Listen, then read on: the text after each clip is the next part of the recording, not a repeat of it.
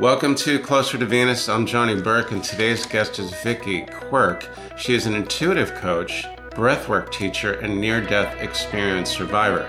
Today, we will be talking about how she utilizes the Akashic records to help people heal their past, embrace the present, and move forward to their future. Viki, welcome to the program. Thank you so much for having me, Johnny. I'm excited to be here. So, how did you discover when you had intuitive or what people call psychic gifts? I can think back to childhood and having a lot of deja vu. That's kind of my first recollection of something being different. But my mom also had deja vu, so it didn't feel all that different. Then as I got older, I would just kind of know things before they happened. And I'm like, I don't know where this is coming from. It didn't really become clear until like my late 20s. And I was living with my then boyfriend, now husband. And I started seeing things in our apartment. And I was like, I don't know what is going on. And then I got really lucky. I was talking to the receptionist at my acupuncture place. We got to talking about all this stuff and all this work that she was doing. And I was like, oh, let me ask you something. So I started to describe it to her.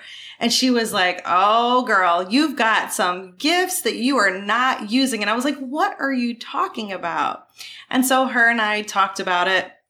Everything she said was like, yes, that makes sense. Yes, that makes sense. I then started to explore, what does it mean to be intuitive? What does it mean to be psychic in any way?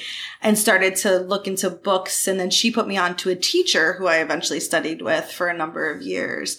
And then I was like, oh, if I tap into this, if I use it, my life is easier. Right? And I'm not seeing weird stuff all over the place at night while I'm sleeping. I'm able to like manage this. And it was crazy to see how my anxiety subsided, how a lot of things just became more easy for me when I started to embrace that I could feel energies outside of myself. I could also take them into myself and needed to work on that. So it was kind of a serendipitous situation where who expects to be talking to the receptionist at the acupuncture place and have her say to you, hey, by the way, you're gifted.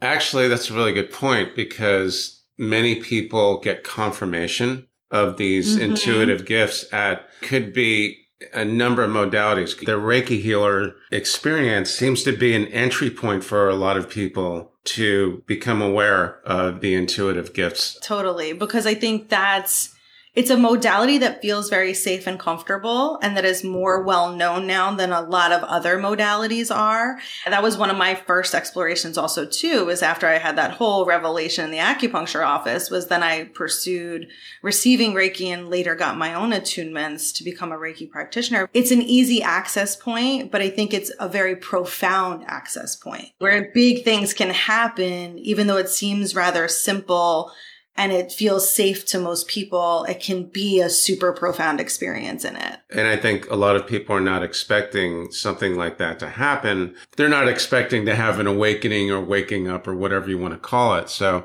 back to your intuitive abilities. You first got a glimmer of that when you were young, but you didn't really get full confirmation until you're in your 20s. Yeah. You also mentioned deja vu. Were these images, did this happen in dreams or was it a spontaneous? Oh, it was typically a dream that I would have. Then I would experience the exact same event a couple days later. And I was like, wait, did I dream that? Or did I do this twice? In my later teen years, it became much more prevalent that was happening. And I would sometimes be confused in class because I'm like, why do I already know the answer to this? I had dreamed it. And it was just this kind of trippy experience. And my mom had mentioned having deja vu, but it wasn't necessarily a conversation we really dived deep into. It didn't really start to click for me as that being a part of my gifts until I was in my 20s and actually right when my dad passed away. He had cancer twice. Second time around, he went terminal. And he was in the hospital over the weekend. And the second the phone rang, I had this flash to a dream I had had about a year before of the phone ringing, us being called to the hospital, and on the way to the hospital in the dream and in reality, I had the thought of my dad just died. And when we got there, he had passed. So it was that was like the most pure confirmation I ever could have gotten because it was the exact same situation playing out. Would that be an example of a premonition? Yes. Yes. I see it as that. That one feels more premonition, and other events that I've had happen feel more like a premonition, while others are deja vu. Others are like, oh, I've seen this somewhere. Oh, in my dreams or a similar situation. I used to teach Pilates for 10 years. So when you do something all day long for hours a day, it's easy to dream about it and process it. That piece was really interesting for me because there'd be times I was teaching a client and I'm like, wait, did I teach them the left side of this exercise in my dream, or did I teach it to them just now and have to really kind of like navigate it? But that felt more deja vu. That was less about it being I saw something coming and more about somehow I knew that day I was going to teach those exercises. It feels less dramatic. Deja vu, would that be like dreaming about a place that you know you've seen before, but Viki's never really been there? Have you had experiences like that? Yeah. Actually, this house that we're currently living in, I had that same experience. It's been interesting for me that so much of what's happened for me has been the times of difficulties, of times of trauma, that's kind of standard, I think, because the veil is thin. And when you're not in your body, you can pick up on a lot more things. I think it was more of me stepping into myself as a person, particularly my late 20s. My guides were like, hey, it's time for you to embrace these things. It's time for you to utilize these for yourself and to share these gifts with others. That was almost like a coming home moment for me to start to say like, oh, I can have this stuff happen. And at that point in my late 20s, I had a couple teachers I was working with. I wasn't alone in it. Because I think the other thing is people have these things happen and they feel very alone in it because we're not living in a society where it's typical. My kids are growing up with it more than I did. It's not typical for parents to say, hey, if you ever feel these things or you have a sense of knowing or you hear things that you don't see in the room with you, that's okay. Those are psychic gifts. That's not a conversation anybody's having. Not really. That's almost like if you're sitting around the dinner table, you can say, great, what past life memories do you have? Jimmy, or hey, did you have an awakening experience? You're right. We don't really have those kind of discussions. They're not really commonplace. You had just mentioned guides.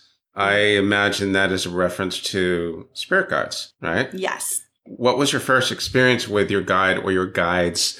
And how did that happen? What did they look like? And did you even know their names? That's been an interesting experience for me. So my primary psychic skill is claircognizance. So I just know things. So when people will ask me, oh, what do my guides look like? Good question. I don't necessarily know what they look like. I don't have that clear visual of them, but I know what they're like in their energy or what they feel like to me. Sometimes there will be a face or something that I know. It was in my early 20s. I was about to go on a date with a guy and I got this very male voice in my head that said, this is not a good idea.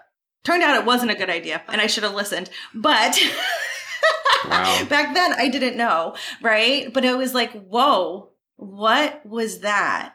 And that's happened to me a couple times where there'll be this knowing that I'm hearing a voice.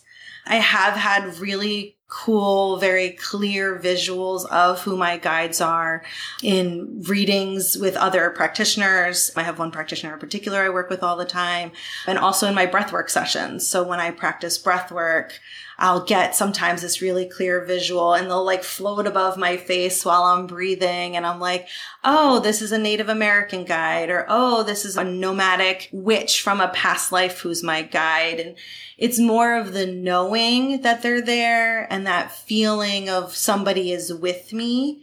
And it varies. My guides have changed over the years and over my commitment to my work and how things have gone. It's changed where sometimes I feel more angelic presence, which feels really soft and easy and very soft spoken.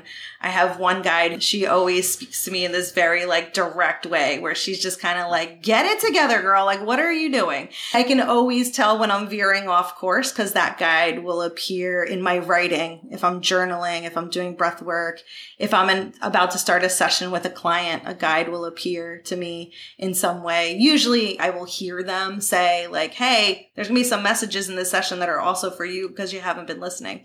Mine are pretty direct. I'm going to reference something which happened in another episode where this woman was about to end her earthly existence. And as she walked into the kitchen to the drawer, she heard a voice saying, "Sit down." She looked around. Obviously, there wasn't anyone else in the room, and she kept walking. And in a very loud voice, that voice said, "Sit down." I'm not going to go into the whole episode there, but my question is that more of a clairaudient moment, or is that more of a claircognizant, or is it a mixture of the two? I think it can be a mix. I think it depends on how she experienced it. The way I always explain it to people is that I know I'm hearing something, but I don't necessarily hear it. Like right now, I can hear like the heater in this room making noise. I don't hear it that way. It's more like I know I'm hearing something, but some people do with clairaudience hear it in the room, like outside of themselves. For me, it's more of a voice in my head that I know isn't mine. It doesn't sound like mine. It doesn't feel like mine. It's not my thoughts. The intonation can be different. Like there could be an accent. My guides come through pretty authentically in whatever their background is in that way. Clairaudience and clairvoyance were two skills I wanted to develop a bit more. And what I've worked on in my 10-ish years of doing this, I've worked to develop some other skills because I do think there's value in you honoring your primary skills and value in exploring other skills that you have as well too. So you can have a more rounded experience and get more out of your communication. Sometimes you're going to see something that's a sign that's maybe a passing little light or a little blip or a little something. And it's like, wait, what was that? So you want to have your eye and your third eye all attuned to seeing all the things. You want to be able to hear what's not being said in addition to what is being said. So it's kind of more of a rounded experience of being gifted. Can we assume that all of us have spirit guides? Because I've heard that quite a bit. Yes, I believe we all do. I think what I find when I work with clients and we're in a session, it depends on how receptive we are to that idea that there's some things, some beings outside of ourselves that are there to help us, that are there to guide us. I've had distinct situations in my life where I've shut that channel down. Do I still feel, if I look back and reflect on those times, do I still feel like I've been pushed and kind of directed in a variety of ways and have gotten where I needed to be anyway, despite myself? Yes. And when I look at that, do I know that comes from my spiritual team, which to me also includes loved ones who've passed away, past life versions of myself in alternate dimensions. All of that is there for me. I don't believe guides ever give up on a person, but I do believe they try to find other ways. If someone's not receptive to it coming to them in a divine way, in an energetic way, I think they put people in their life to say hey, here's what you should be doing, or here's where you should be going, right? I think they find other ways. I've heard this quite a few times that our spirit guides can be our family that has passed on. Mm-hmm. And I've also talked to a number of people who have said your spirit guides changed throughout your life depending on where you are and where you need to go and what you need to learn. That seems to be a common entry point for a lot of people to discover their intuitive gifts, is it not? Yeah. And I think it seems like it. If we're paying attention to major things in our life and we're spiritually tapped in at all, we might notice that we've had one guide consistently or a couple guides consistently, or we'll notice a change.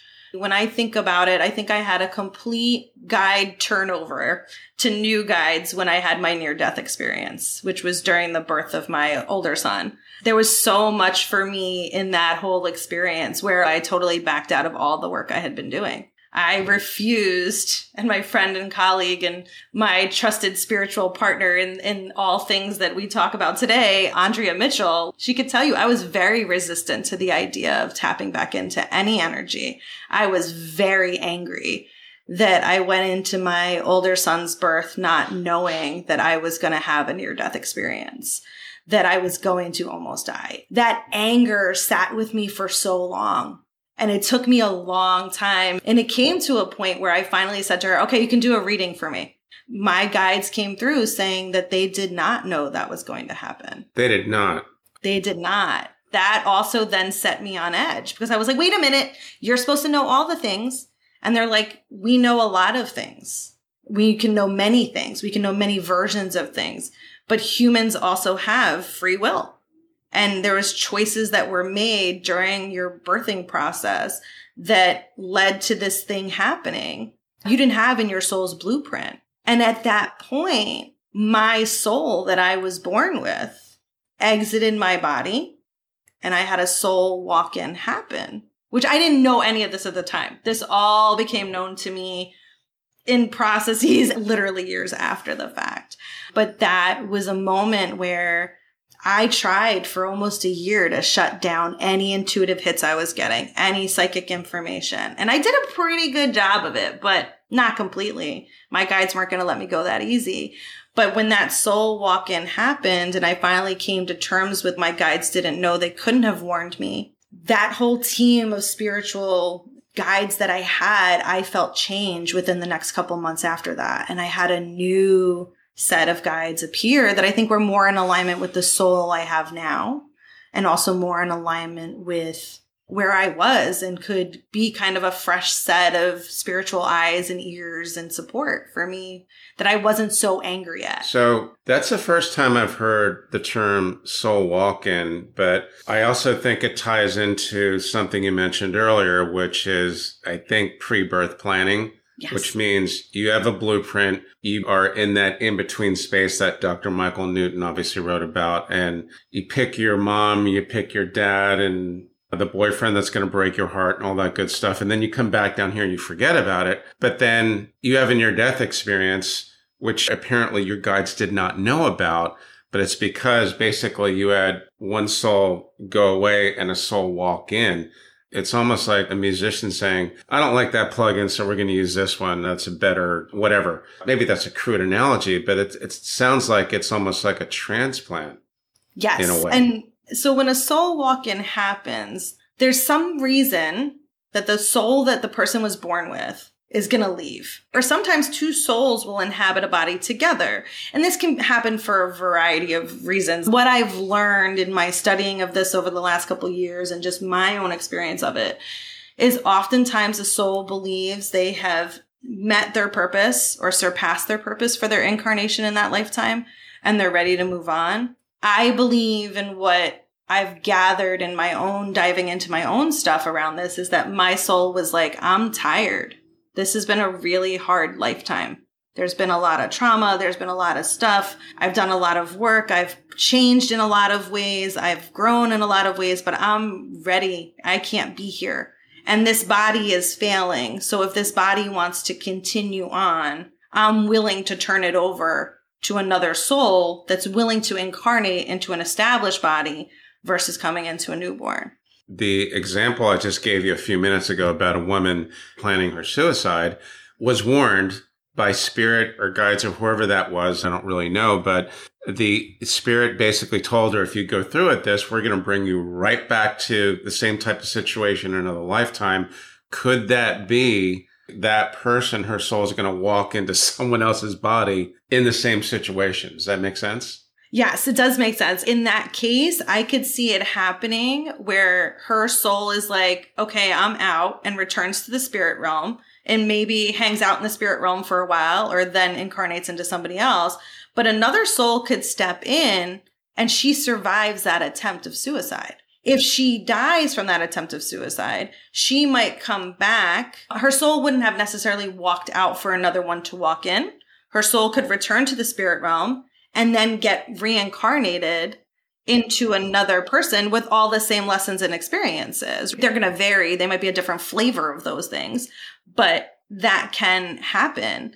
That's part of when we look at what our repeated patterns are in a lifetime, the things we consistently do. I always look at it from two perspectives. Like, what was going on for you in your upbringing that maybe developed as a coping skill? And what's happened for you in past lives? What lessons were there for you in other lifetimes that maybe you didn't fully learn or you didn't fully inhabit the teachings of. So now you're here to give it another go and you have different resources in each lifetime. Is this the lifetime where you have the resources that you need to learn these lessons so that these lessons no longer appear for you in future lifetimes? Can you tell us what you have learned from your past lives, and do you recognize anyone you know today from one of your past lives? Yes. Past lives have been interesting. I didn't know anything about past lives until I had started working with my teacher, Vanessa Cadornu, on intuitive work. And then she was doing some hypnosis work with me privately. And we got to talking about past lives. That's how I got introduced to the Akashic records, was through my own hypnosis sessions with her.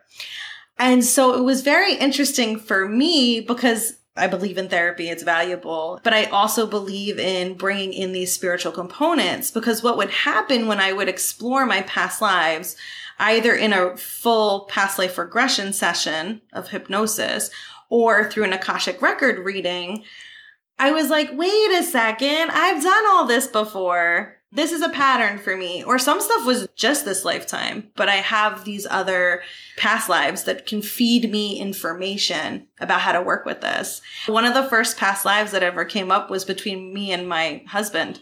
We were sisters in Russia in a past life, and it was a terribly difficult past life. We had a lot of trials and tribulations. We had a lot of challenges. And then when I looked at our relationship at that point, we weren't going through the same thing. We weren't sisters again, but we were having a lot of trials and tribulations, and we kept coming back to each other, which was the same thing that happened in that past life. I have past lives with my mom, with my sister. I'll have clients who sometimes I have past lives with, which is always trippy. So it's easily recognizable for you. I've always asked, just out of curiosity, how many of the people in my current life are most likely someone I knew in a past life? And the consensus is almost everyone. Would you agree or not? I think it depends on the degree to which they were significant in our past lives as to how they may show up in present life. So I think we can encounter a lot of people in our life, people randomly that we bump into at the grocery store kind of thing, who we've had lifetimes with before, but that doesn't make them significant. I also find it interesting when I do readings for people in the same family, past lives will come up between certain family members that only come up in one person's reading, not both people's readings, because that past life was only significant to that person. So I do think we're encountering people all the time. I figured this out when people used to say to me, "You look so familiar. I swear I know you from somewhere." And if I tap in that moment, yeah, I have a past life with them, but it's not significant in this lifetime. It doesn't matter. It doesn't matter to me. It might be more significant to them. One of the things I think we can take away from this, because you've mentioned pretty much the gamut, past lives, Akashic records, pre-birth planning, soul guides, spirit guides rather. Is it a no-brainer for you that basically our consciousness, our souls, we don't die. Our physical bodies obviously expire, but we keep coming back. For the people that don't believe and are very skeptical, what would you tell them about this when they ask, how do you know this person isn't just making this up to get attention or to sell a book on Amazon? It's hard because I think it's different for each person. I've dived deep enough into all of this, and I've had too many things happen that make sense to what I've been told when I read for myself or when someone else reads for me. There's just too much in my body that says, yes, this has happened. There's too much there. I can't deny that. When I work with other people, and I do get on the rare occasion, it's usually a loved one or a friend has referred someone to me for a reading, and they are very skeptical. I'll say to them, you don't have to do this if you don't want to. Some of it can be fear of what they're going to find out and what they're going to feel compelled to or feel like they have to do with the information they receive. And so when I have those readings where someone's like, no, I'll do it, but they're resistant, I'll usually ask their guides, give me something that they can connect with safely, that feels comfortable for them, that feels like they've already know this and I'm just confirming it for them. And guides will usually share something from a loved one who's passed, that there's no way I could have known it because they didn't tell me anything about it, except that I got it from their guides. And then I can start to build that trust and that rapport. And then people start to make their own connections, which is the most beautiful thing in a session to see, is to see the person say, this is connected to this, and this is connected to that. Then they start to open up to the idea of a past life. I find it easiest in that supportive and safe space to have that conversation.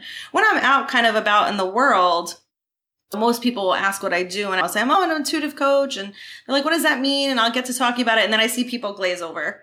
That's okay. I don't push it. But if people are curious and they ask about it, I'll say, tell me some things that have happened in your life that feel like you've done them before, but you hadn't really. And that's when they can start to really connect to, they're like, yeah, I got drawn to playing the violin, but it makes no sense. No one in my family is musical. No one I know even knew what a violin really was besides like some squeaky string instrument.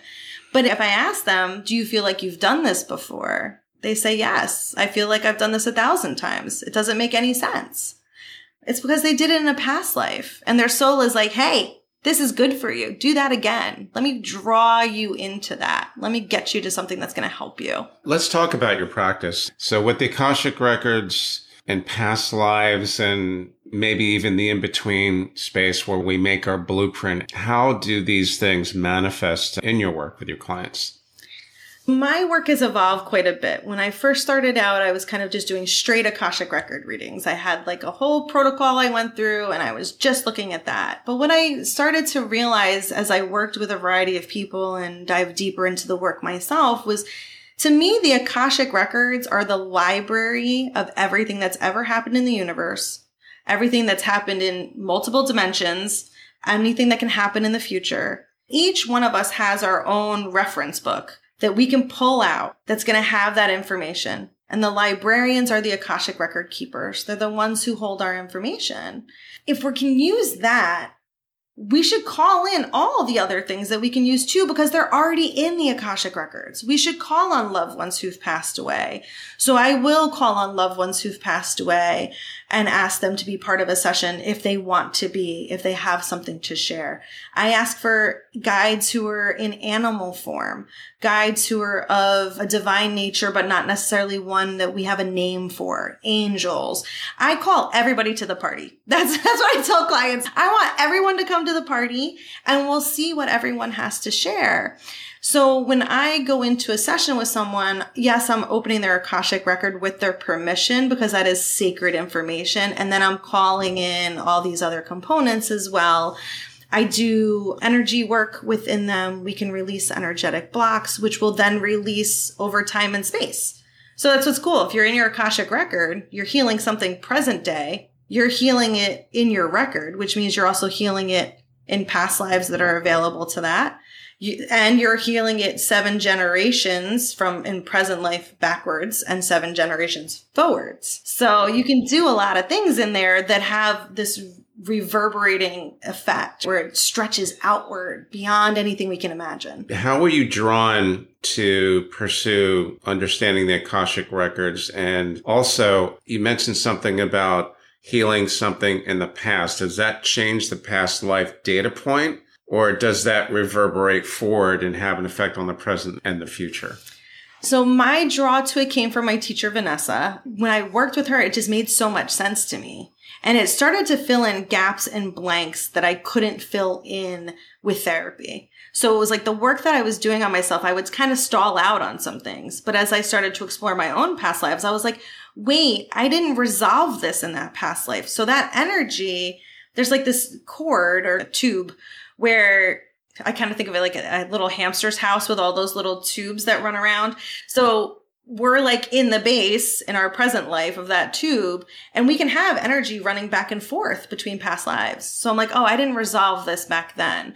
So if I energetically work on it, what was the story of that past life? What was happening then? What does that past life version of me need to hear or have happen in order for him or her to feel complete, so I can stop having that flow of energy back and forth? So if I work on it that way, this is amazing. Then my present life also changes. So we can get all that information about the past life. We can always access that story. We can always access the lessons and the woundings and all of that time, but we don't need it affecting us in the present. So we can heal it to the best that we can now. Past lives, sometimes those versions of ourselves do not want to have something healed. They are stuck in that. If that's the case that comes up for myself or somebody else, we work to then seal off that connection to the past life that's bringing energy into present, that's affecting present. And we can still access all that information, but we don't have that feeding of energy coming through. We can leave that past life where it is. But we are also then able to heal and change what comes going forward. People always get caught up in the idea that if you've healed something, that means you're done. You never see it again. That's not my belief. My belief is if you're healing something, it's pretty much always active. It's how you respond to it each time it appears. Or there can be some things that you heal that you don't see again, that you're just complete with because you've had lifetimes of it, or you did it really big in this lifetime.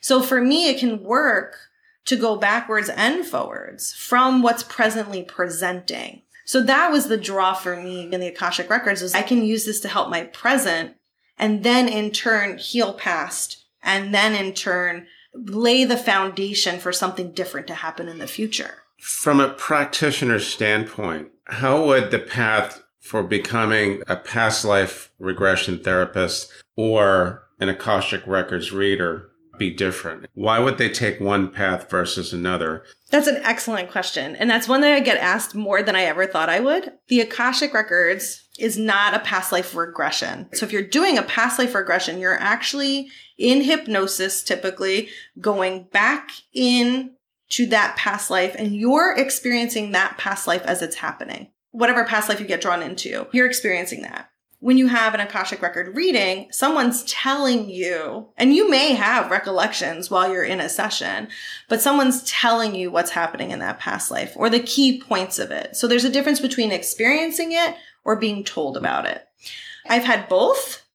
I prefer to be told about it because when I experience it, I get kind of stuck in, oh, I should have did this or I should have did that. And what if I tried it this way? But that's not really what the regression is for. It's not to go back and try to redo it. It's to go back and see what was there to heal it. It gives me to know the story versus relive the story.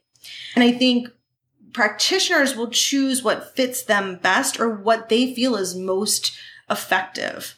I've found both to be effective for me, but I don't feel drawn to help people go back into those past lives.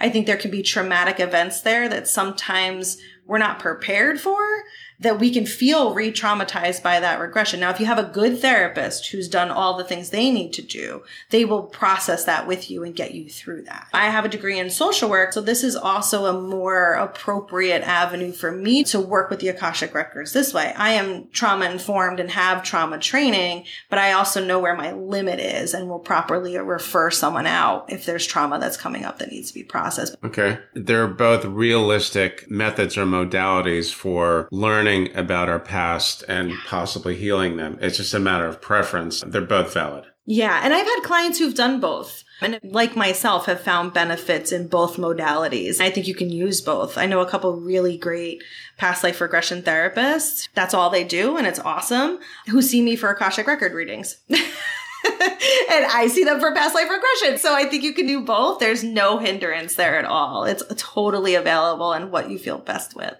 That's a good thing to remember because I think some people might think, should I do one and not the other? Might there be a conflict? So what are the biggest takeaways you feel that listeners need to know about your work and also how this has changed some of your views, your experiences? Wow. So that's a big question. My focus is always with my work on meeting the person where they are in their life right now and helping them to unravel what's already happened so that they can comfortably stand in their power to move forward. It's important that I build the trust and rapport with the person I'm working with, but also that I teach them some skills so that they can tap into whatever they define for themselves as their spiritual team. the universe, God, whatever it is for them, that I can help to teach them some skills to do that so that they can build the trust in their self, in their intuition, and in their relationship to source, spirit, God, their guides. So that to me is the most important part. And I think that's been my process, which is why I work so hard on helping other people with it. My process has been learning to trust myself, learning to trust that what I see and hear and know is truth, even if other people don't see it that way. I think that's true if we're talking about something spiritual or just something we've experienced in our life. This work has allowed me to grow beyond the human experience, to see where I am a soul having a human experience, which is kind of cliche to say. I feel like everybody says that these days. But for me, it's also been that evolution of I'm choosing to be here right now in this body.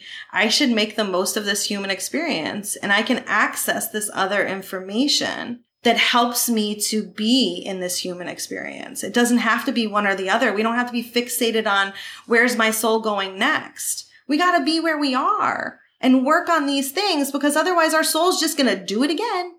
So why not work on it and have a different experience next time around? Very good point. Viki, thanks so much for joining us today. Excellent information. How could our listeners learn more about you online? My website, which is vikiquirk.com. It's VIKIQUIRK.com. And I'm on Instagram. That is Viki, VIKI_Quirk, QUIRK. Excellent. I will put that in the show notes and the transcript as well.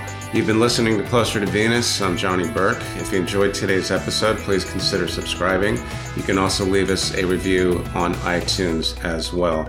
Thanks again for tuning in, and we'll see you next time.